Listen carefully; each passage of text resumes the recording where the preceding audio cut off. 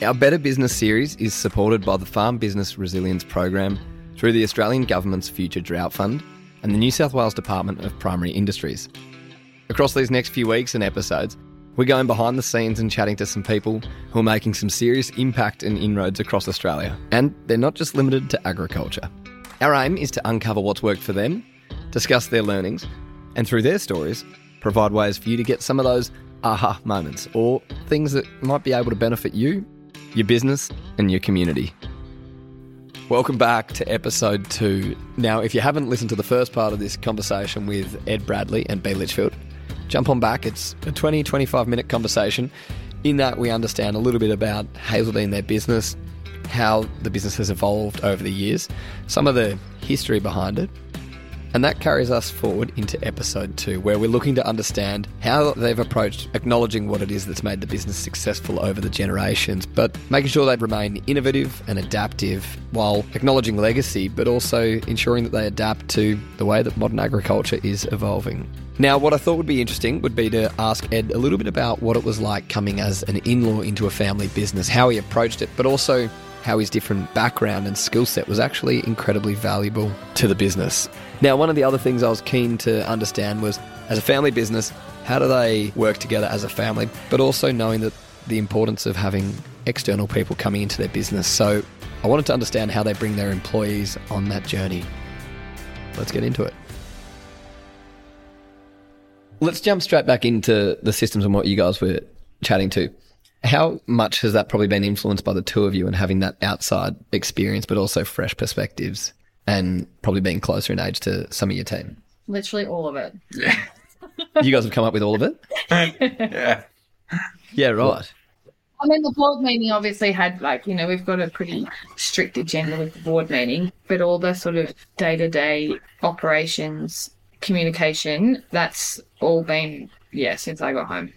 Yeah, wow. And was this stuff that, you'd stay up late Googling, trial and error? How'd you actually, work out what to implement and how it worked? A lot of, I don't know. The shared calendar just sort of was pretty obvious. I mean, I think it just, I don't know. That's a bad answer. But I just thought what was kind of obvious for, it was more for me, actually, coming in and not knowing, what's coming. Well, I did know what's coming up, but not in the amount of detail that I needed to. And so it's probably a factor of me working out, when you first come home, you're so green and you don't know how much to plan. You're not planning ahead at all. You're sort of looking a week to 2 weeks ahead. But then as you've got to take on more and you've got to think about more, you've got to be looking 3 months ahead. And so for me, I found it easier having an iCloud calendar and being able to put it all in there and be able to see what's coming up and being able to, base your management around that. And then I suppose it just was a natural progression of, well, why shouldn't everyone else who's working here have access to that? And then, you're lucky. I'm just lucky that, you can so easily share it. A lot of that technology when Dad first started obviously wasn't there. So, it's all been just what's available. And then, AgriWeb we had a false start with, to be honest. I tried to get it going when in 2015 and it's only as good as whoever's putting the information in, as you would know. But then we got it going again 2 years ago. Yeah. And it's been really good. But I suppose that's also been just a difference in, how much responsibility I've had compared to, 2015. And also, introducing a level of accountability to your old man as well, that he actually needs to abide by the system for it to work for everyone. Yes. That'd be a fun conversation. Yeah, well, he still doesn't do it, but that's okay. But if he does it, I know that he's done that. It's been, we need to move X to here. I know that he's done it so that I can do it. But if he was saying we need to move this, there was no follow through. So it's just sort of, I suppose, it's been a progression that way. And Ed, coming from your background, you've sat in a few bigger businesses and things that have had to run literally like clockwork. What have been some of the aspects which you've learned outside and actually brought in as well? Yeah, I think it's been really, really valuable. It's especially at Rivoli's, 1,100 full-time staff. So you get in those bigger companies that have just got really good systems in place and you learn how to use different software and, there are really good bits of software out there that you need to learn how to use a new software. It can be really daunting, but I think anyone who's onboarded in a business just needs to get training quick. And whatever it is, you just need to learn it as fast as you can and use it as best as you can. And I think it's, if you can trust those systems, it's really good. I think developing good culture and management culture, I think I definitely learned you work for some really cool people and you work for some harder to work for people that you learn what not to do and what to do and things like that, and you soak it all in. And I don't regret a bit of it. I think it was every bit of it was valuable, especially across different industries. Hugely. You touch on onboarding there. How do you guys is it quite a formal structured process that you run for anyone new joining? Yeah, very.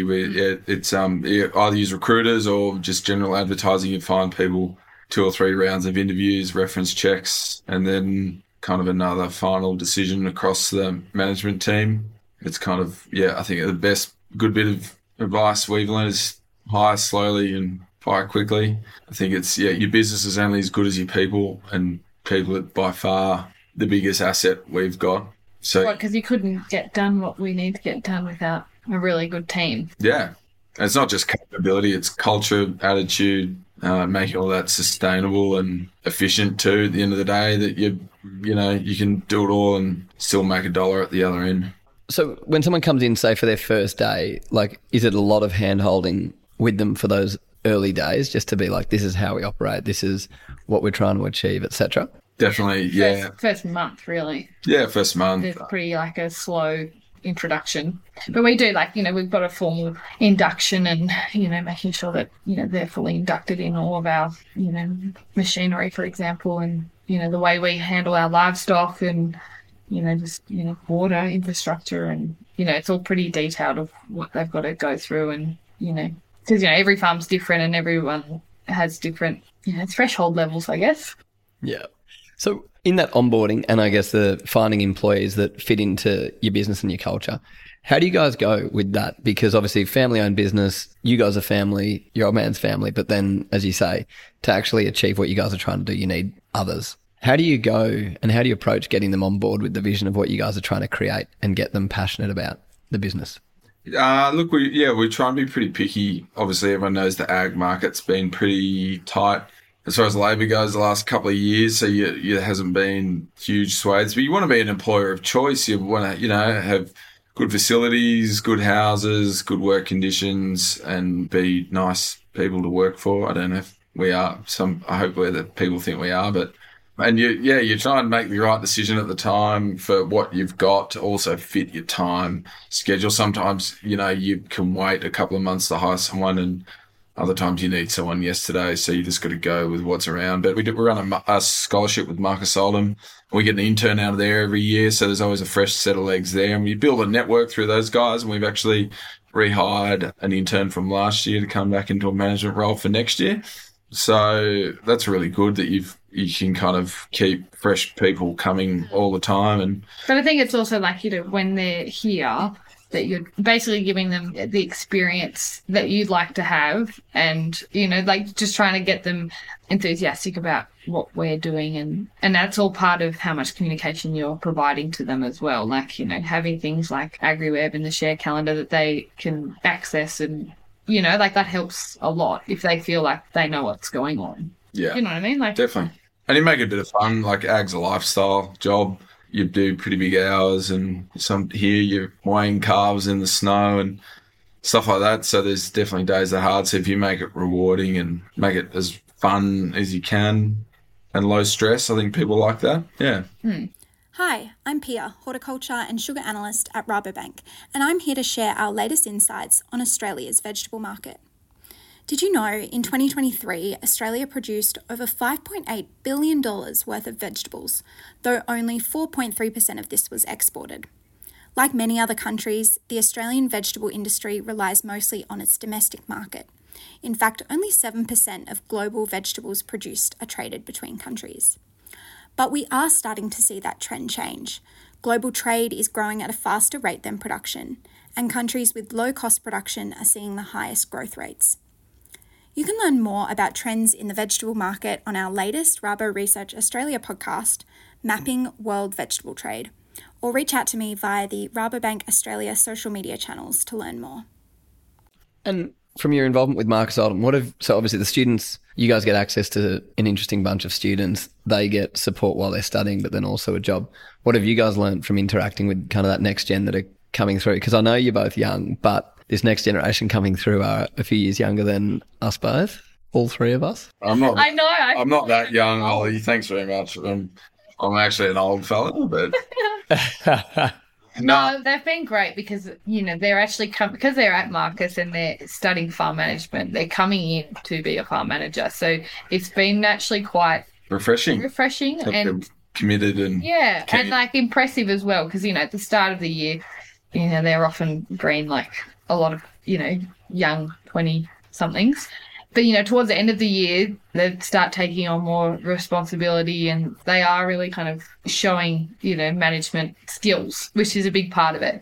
I think it's really refreshing and it's it's great to sort of be involved with them. Yeah. I would like and then to be able to follow them through for the, the rest of their career and sort of see where they go and, have that as a network as well, which is, works both ways. Especially in stud games, a lot of it's kind of, there's a bit of reputation involved and, if people, hold the genetics in high esteem, that kind of flows on, which is nice. The other thing I was going to add is that generally these guys that we come through are a bit more tech savvy as well, and we try and stay at the forefront of, like automatic recording. If we're getting everything electronic, this kind of, there's not much paper in the yards anymore, and it's scanned files emailed around each other and having that data collected well and yeah, it's been huge a benefit. Yeah, having a high quality data handled by people who get it has been really good.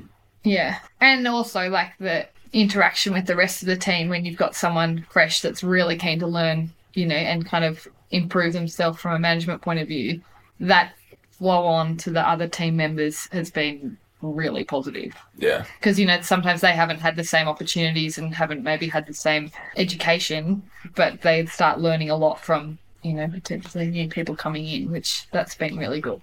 Another question I've got, this is one I'm trying to work out for myself, I'll preface it. How do you maintain, so when you've got these people coming in, whether it might be for a short term or longer term, whatever it might be, but how do you manage when you guys are busy and I guess under pressure for people wanting your time and whatnot from different places to actually be enthusiastic but there for those people in those early stages, because it might be a summer internship that actually could turn into a career with you guys? Yeah. It's really hard. Yeah, it's just good time management and delegating, picking through what you've got on. If you've got a 2-page list that day, pick the non-negotiables that you have to do. Yeah, prioritise. Push the rest or reschedule and prioritise things. And if you can have good people around you that you can delegate to, especially nowadays, I don't know, I need to do that, but then you give someone young and keen to say, look, I'm trusting you to go and do this for me, please pay attention to this and this and call me if you've got any trouble. Generally people do really well, and they you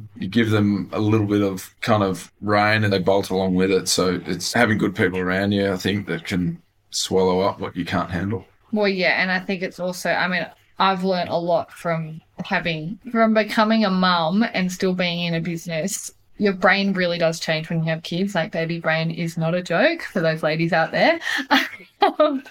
But it seriously, it really reduces your kind of speed of thinking and everything. So I've really had to kind of be able to delegate, because you can't actually, at home feeding a baby, you can't actually go out and do the thing that normally you would be like, I will do it because I'm faster at it and I'm going to do it properly. But you get to a point where it's like, well, I physically can't actually get there, so you need to get someone else to do it. And they might not be faster at it. They might be, 3 times the speed that you would do it. But so long as they do it well, it doesn't matter. That if that's the situation you're in, that's what you've got to do. Mm. And so learning that now, is it frustrating or empowering knowing that you can hand those things off and the job can still get done without you having to do it yourself? Both. It's frustrating and empowering, but you're talking to a perfectionist here. Yeah. She can't. Everything's got to be right.